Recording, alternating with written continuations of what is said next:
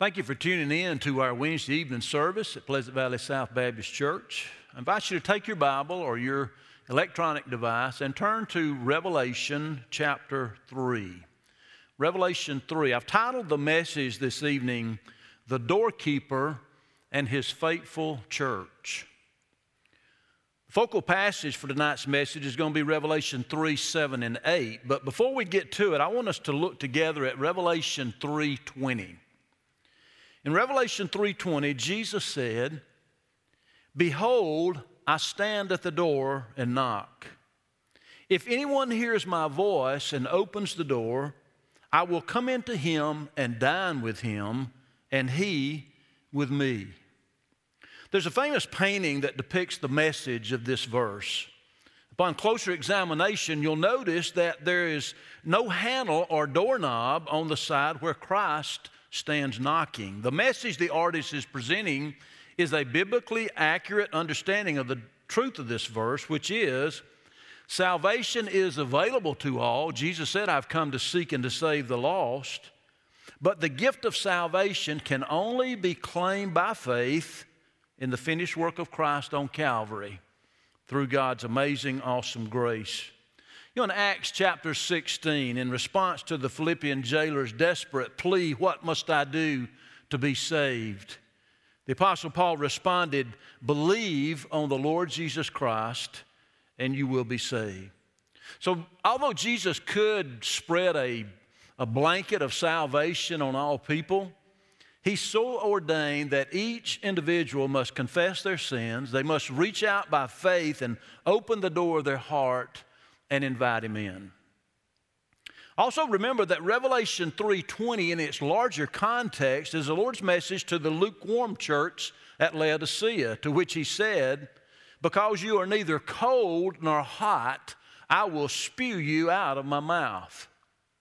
Christ was not in the church at Laodicea, even though He desired to be, but He would only enter if they would open the door and invite Him in. However, in sharp contrast to the church at Laodicea was the church at Philadelphia, we'll call the faithful church. So in Revelation 3, verses 7 and 8, we read, "To the angel of the church in Philadelphia write, These things says He who is holy, He who is true, He who has the key of David, He who opens and no one shuts, and shuts and no one opens. I know your works.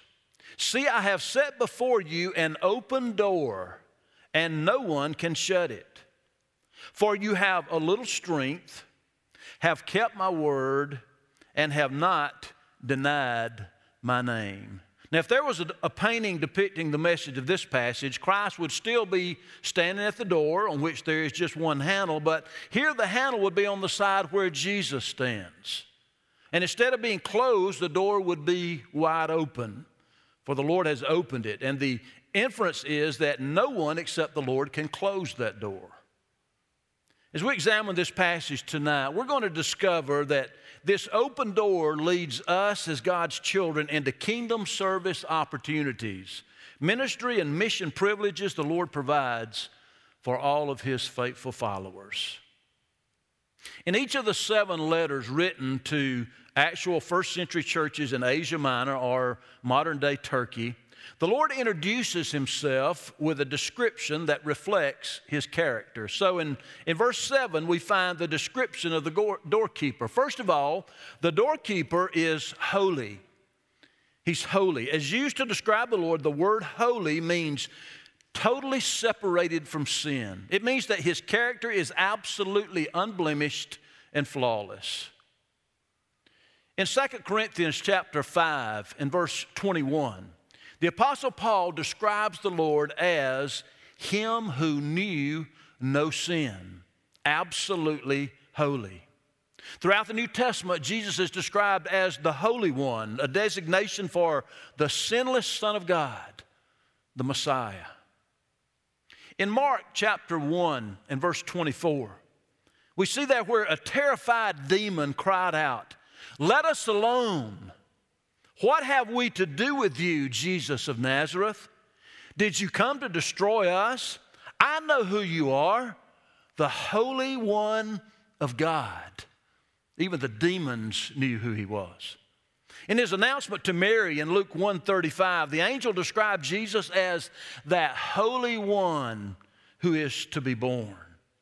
In John chapter 6, in verse 69, Peter said to the Lord, "We have come to know that you are the Holy One of God." Well, not only is the divine doorkeeper holy, we see he's also true. 5 other times in the book of Revelation, truth is combined with holiness to describe the Lord Jesus. The Greek word translated true here means genuine, authentic, real. The Lord said of himself in John 14:6, "I am the way, the truth, and the life. No one comes to the Father except through me." In a world filled with deceptions and lies, the Lord Jesus Christ is still the truth. Well, not only is he holy and true, we see here that the divine doorkeeper is also the possessor of the key of David. In Scripture, a key always represents authority.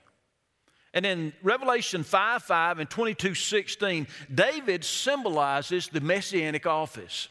So therefore, as the possessor of the key of David, Jesus alone determines who enters his messianic kingdom.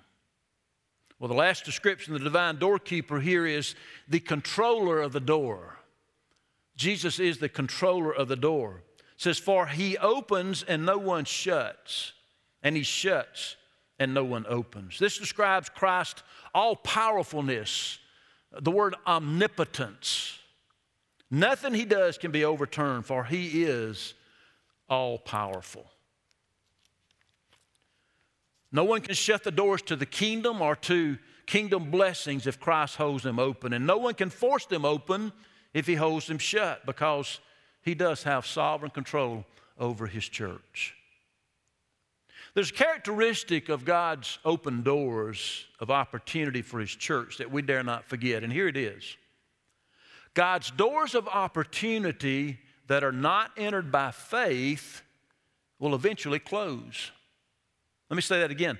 God's doors of opportunity that are not entered by faith will eventually close. Many years ago, Henry Blackaby and Claude King wrote Experiencing God, Knowing and Doing the Will of God. And they state this principle this way: when we see God at work, that is his invitation for us to join him in that work. If we delay, the opportunity to join him is gone. We need to understand that when we see God at work, we don't need to wait for a special invitation where he invites us to come in and join him in his work, for our recognition of his work is our invitation. If we hesitate, the door of opportunity will close. You see, God doesn't need us to accomplish his work, but rather he gives us the honor of joining him in that work, of working with him to accomplish his kingdom purposes. If we neglect this invitation, we forfeit the blessings he has for us. Notice with me now the delight of the doorkeeper. Look at verse 8. In verse 8, Jesus said, "I know your works. I know your works." Along with the church at Smyrna, the church at Philadelphia received no rebuke from the Lord, unlike the other 5 churches in Revelation 2 and 3. The Lord could find nothing in their ministry that caused him concern. It wasn't a perfect church, for it certainly had some imperfections, but the Lord commended the church at Philadelphia, commended its members for their faithfulness and their loyalty to his calling. I read about a seminary professor who was approached by one of his students who was about to graduate and asked if he would recommend him to a good church.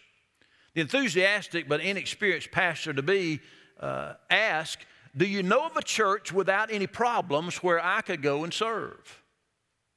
The professor responded, son, a church without problems doesn't exist.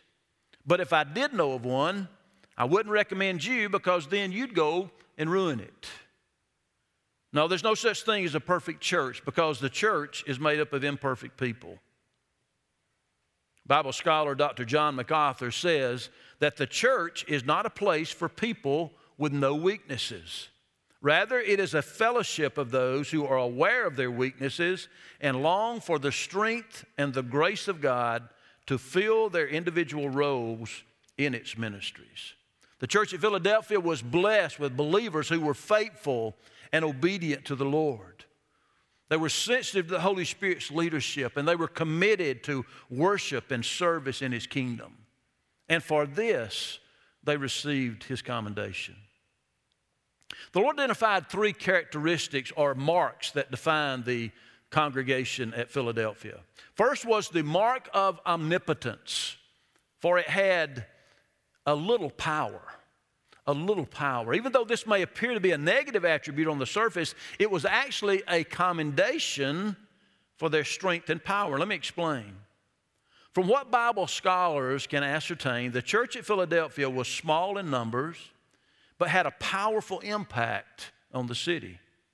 The majority of its members were probably poor, from the lower classes of society. However, despite its small size and limited financial resources, spiritual power flowed from that church. Their little power, energized by the omnipotent power of the Holy Spirit, produced a dynamic fellowship that impacted the entire city of Philadelphia with the gospel as many came to accept Christ. You know, Jesus promised when He was telling His followers about sending the Holy Spirit. He said, you shall receive power after the Holy Spirit has come upon you. And it is that power, that dunamis in the Greek, that dynamite power that we can depend on in order to accomplish God's kingdom purposes. We can't do it in our own strength. It is when a church believes it has much strength in and of itself that it becomes less dependent on the Holy Spirit, and therefore becomes less powerful. It begins to take credit for what God is doing, and they forfeit the blessings that God has for that church. Well, the second characteristic or mark that defined the Philadelphia church was the mark of obedience. He said, you have kept my word. You have kept my word. Like Job, they could say, I have not departed from the command of His lips. I have treasured the words of His mouth more than my necessary food. They had an insatiable appetite and a longing, a hunger for the Word of God, and they feasted on it regularly. But not only did they ingest the Word of God, they lived lives in obedience to it. You know, we can have all the Bible studies we want. We can study the Word of God until we're just saturated with the Word of God. But God wants us to take His Word and to apply it.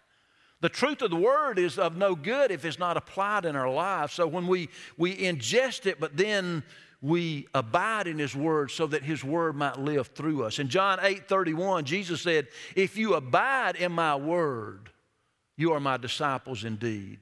John 14:21, He said, he who has my commandments and keeps them, he is the one who loves me. In other words, our obedience to the Lord's word, to His commandments, is evidence of the fact that we have a genuine love for Him. Well, the third mark that characterized the church at Philadelphia was the mark of obligation. Jesus said, you have not denied my name. You know, in first century Christianity, that was a temptation for all because persecution was ever increasing. The more they proclaimed the gospel of Jesus Christ, the more they were opposed, the more that they were mistreated for the sake of the gospel. But Jesus says, you have not denied my name.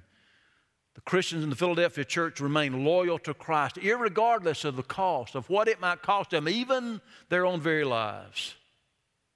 In Matthew 10, verses 32 and 33, Jesus said, therefore, whoever confesses me before men, I will also confess him before my Father in heaven. But whoever denies me before men, him I will also deny before my Father who is in heaven. Jesus said to the church at Philadelphia, you have not denied my name. Finally, there is the decree of the divine doorkeeper. Jesus said, I have set before you an open door, and no one can shut it. Here, the picture of Christ opening the door symbolizes his gift of opportunities for service to the faithful church at Philadelphia. Their strategic location at the junction of several important trade routes, earning the title Gateway to the East, provided the church with innumerable opportunities to share the gospel to the far reaches of the first century world. As they obediently ministered in Jesus' name and shared the gospel with those passing through Philadelphia, the good news spread like wildfire to the far reaches of the Roman Empire. They had an impact that spread far out beyond the boundaries of that church at Philadelphia. And God commended them for that. So God's commendation for the church at Philadelphia for enter the doors of opportunity he opened to them shows his pleasure with their obedience. You know, as we think about this passage, and as I said earlier, if we just read this and study it but don't apply it, then it is of no use to us. If we were to ask the Lord to evaluate Pleasant Valley South Baptist Church, would we have words of commendation or words of condemnation? I believe the Lord would have many words of commendation for the church here. I believe as he looks at Pleasant Valley South, he's pleased by our obedience in the past in walking through those doors of kingdom service opportunities that he's provided for us. And there have been many, and I don't have time to go through all of those, but I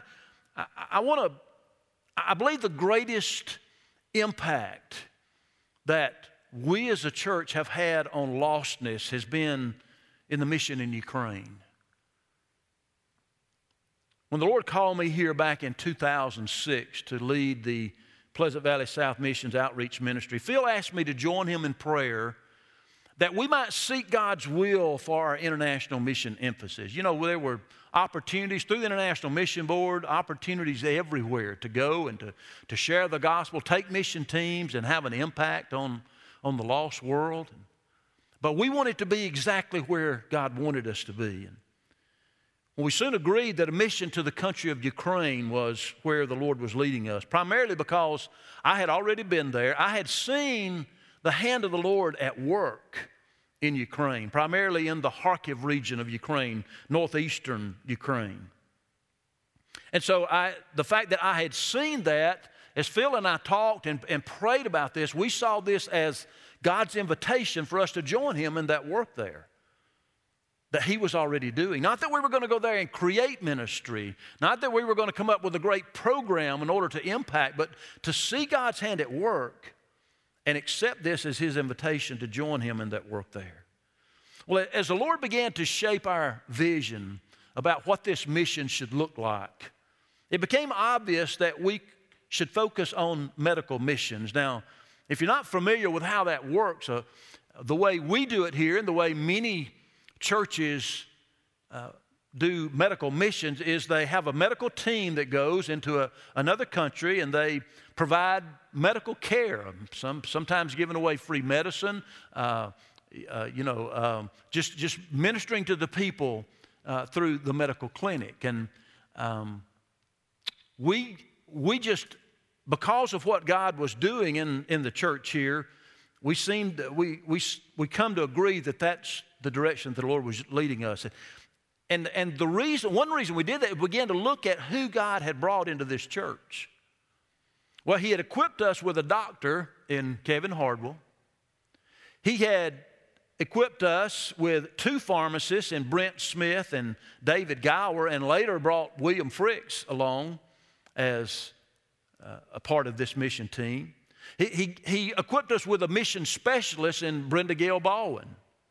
and a host of other volunteers to serve as eager assistants. I remember when we first began to present to the church the opportunities that we felt like the Lord was providing for us in Ukraine, the interest was it was unbelievable. And I had so many people come and say, this will take me out of my comfort zone. I really don't know what I can do, but I just feel like God is leading me, and I just want to be a willing participant. I just want to follow God's leadership in being a part of this. And God honored that commitment.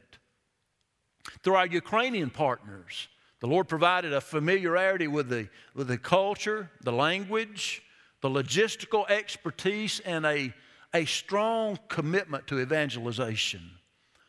Pastor Vitaly and the church at Christmas Church in Kharkiv, Ukraine, on a weekly basis, we're going out into their neighborhoods, on the outskirts there of the city of Kharkiv, and evangelizing on the streets. They could have been arrested for that. They certainly could have been ridiculed and brought some circumstances on them that they would not have wanted, did not desire. But God led them, and because of that, it was God's leadership and the Lord's empowerment.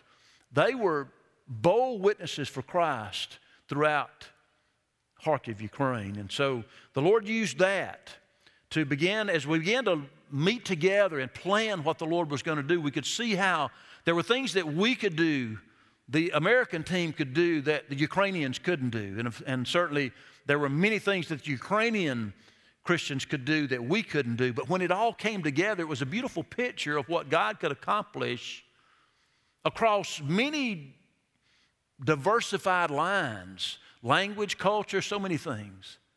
It's a blessing that we didn't have to learn Russian, because as hard as that language is, it would have taken us years to be able to even develop some conversational. But God provided through Christmas Church and through Nadia's training interpreters, provided us with numerous excellent interpreters who could take our words and translate into their language, and then take their words and translate into ours. So it was just, as God began to put this together, it was just obvious that the Lord was in it, and it was a team of like-minded servants of the Lord, committed to doing whatever was necessary to effectively communicate the gospel of Christ to the lost people all throughout Ukraine. After 2 years, God led us to begin the vision clinics.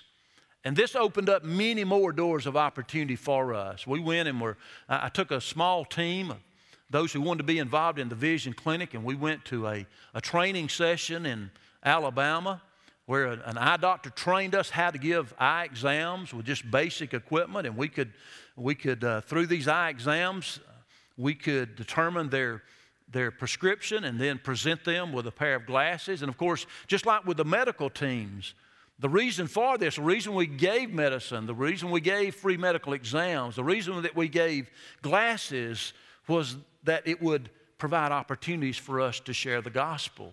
We use God's word in the stories that Jesus told to open up those doors and say, just like the Lord went to this particular village to heal this person who was sick, God sent us here to provide you with much needed medicine that can heal you. Or just as God sent His son Jesus to a village where there was a blind man, Jesus brought healing. He gave that man sight.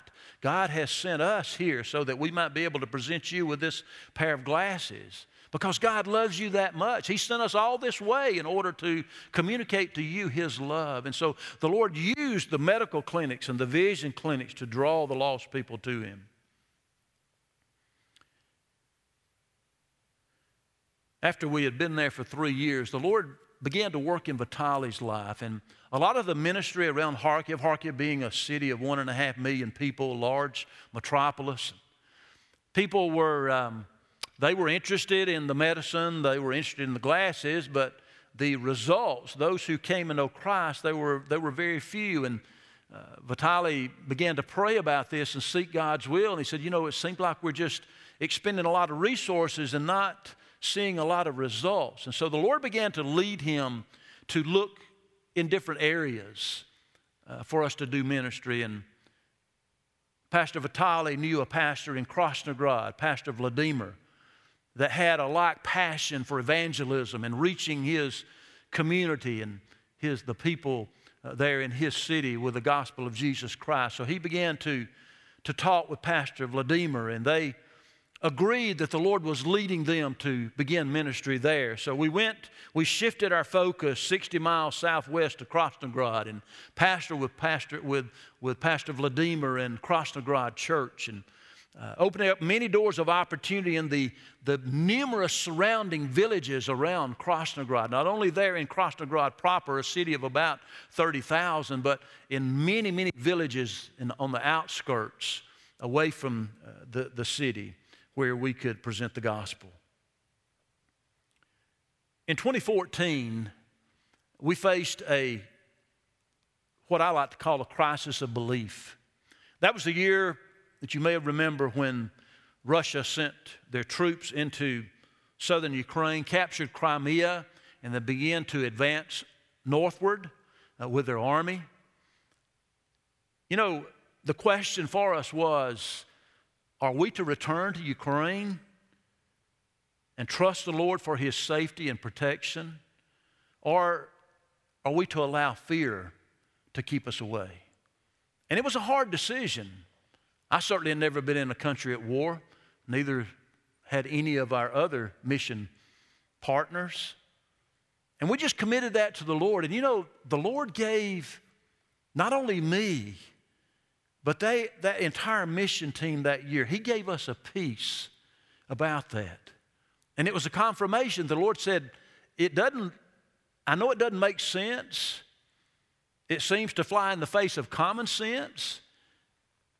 But I'm calling you to go. That door is still open. I have the door standing open for you to go and to continue the ministry with your Ukrainian partners there. So we went that year. It was different for sure, but the Lord protected us. Every time we would get into an area where the tensions were high, the Lord protected us, and it was just amazing to see. The thing that was different that year is that the people, yes, they wanted the medicine and they wanted the glasses, but the main question they were asking is, why are you here? Why have you come into a country at war? What would make you do such a thing as that? And of course, it just opened up so many opportunities for us to share the gospel. God honored the fact that we trusted him. We took a step of faith through that open door that year. And, you know, I don't know how many. I know that something changed that year. And whereas before that we would see 15, maybe 20 people come to accept Christ as a result of our week of ministry there in Ukraine. After that, Vitaly was saying, man, we had 200 this year. We had 150. We had 250 people that made professions of faith. And the great thing about that ministry is the moment we leave, those Ukrainian pastors are meeting with those new converts and those who have expressed an interest in the ministry, and they begin to disciple them. And many more come to know Christ as a result of their Bible study groups, and churches were formed. And so it was just a beautiful picture of God working through us. But it changed that year. And I know that it was because we were willing to take a step of faith through a door that God continued to hold open for us. And it changed everything about the ministry there. I would say a conservative estimate of the number of salvations, those who have accepted Jesus as Lord and Savior in our 15 years of ministry there, I would say conservatively 800 people. I think the number could be higher than that, but I think that's a conservative estimate. You know, if we had not took that step of faith through that door that Christ held open for us, many of these people, probably many who have already died, but many of them would have spent eternity in hell forever separated from God. And God used us to have an impact, to bring the gospel in many areas where it would have probably never been presented. Well, if you've been keeping up with the news, you know that a similar situation than that in 2014 exists today in Ukraine. The 2021 Ukraine mission team is faced with the same decision. The only thing that's different now, the troops have amassed on the border, the Ukrainian-Russian border. No one knows what's going to happen, even though Putin did say a few days ago that he's ordered them to withdraw. The experts say that they might withdraw, but it won't be far. They're still going to be close. But the thing that's different this time is the coronavirus. Right now, they're in their third wave of the coronavirus in Ukraine, and more people are dying now than they have in the first two. So it's really caused us to question again, is that door still open? And I just want you to know, I don't know that yet. It seems that it's too much. It seems that we will not be able to go. But if we make that determination, what we're saying is that God has closed that door. And I can't say that right now. So I'm asking you as the church and other believers who may be tuned in and listen to this message to help us pray. Pray that we will follow God's will.